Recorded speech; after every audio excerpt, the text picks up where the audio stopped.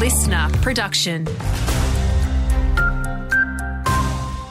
Hey there, Alex Stylianos with you. Bundaberg farmers and irrigators are experiencing deja vu.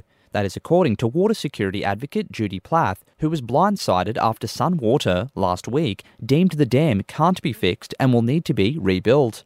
The local irrigator now wants the Queensland government to take legal steps to stop the company selling off more water. So in 2019, they gave us a matter of hours notice when they began releasing water from Paradise Dam because they deemed it unsafe. Water Minister Glenn Butcher says there are no plans to sell new permanent water from Paradise Dam. A reminder to be croc-wise when near water, as crocodile sightings for last year hit record highs. 1,216 saltwater crocodiles were reported to the Department of Environment and Science in 2023, surpassing a previous record set back in 2021. Outback politicians Bob and Robbie Katter have long called for a cull of the crocs, with locals online torn over the debate. There were several close calls with humans and crocs last year, with fisherman Kevin Darmody losing his life to a croc last April in North Queensland. The country's peak body for diabetes believes a for Indigenous, by Indigenous approach is what's needed to tackle the disease in Queensland's First Nations communities. Aboriginal and Torres Strait Islanders are 3 times more likely to be living with diabetes, according to data from the AHIW. However, the Australian Diabetes Society's Soph Andrikopoulos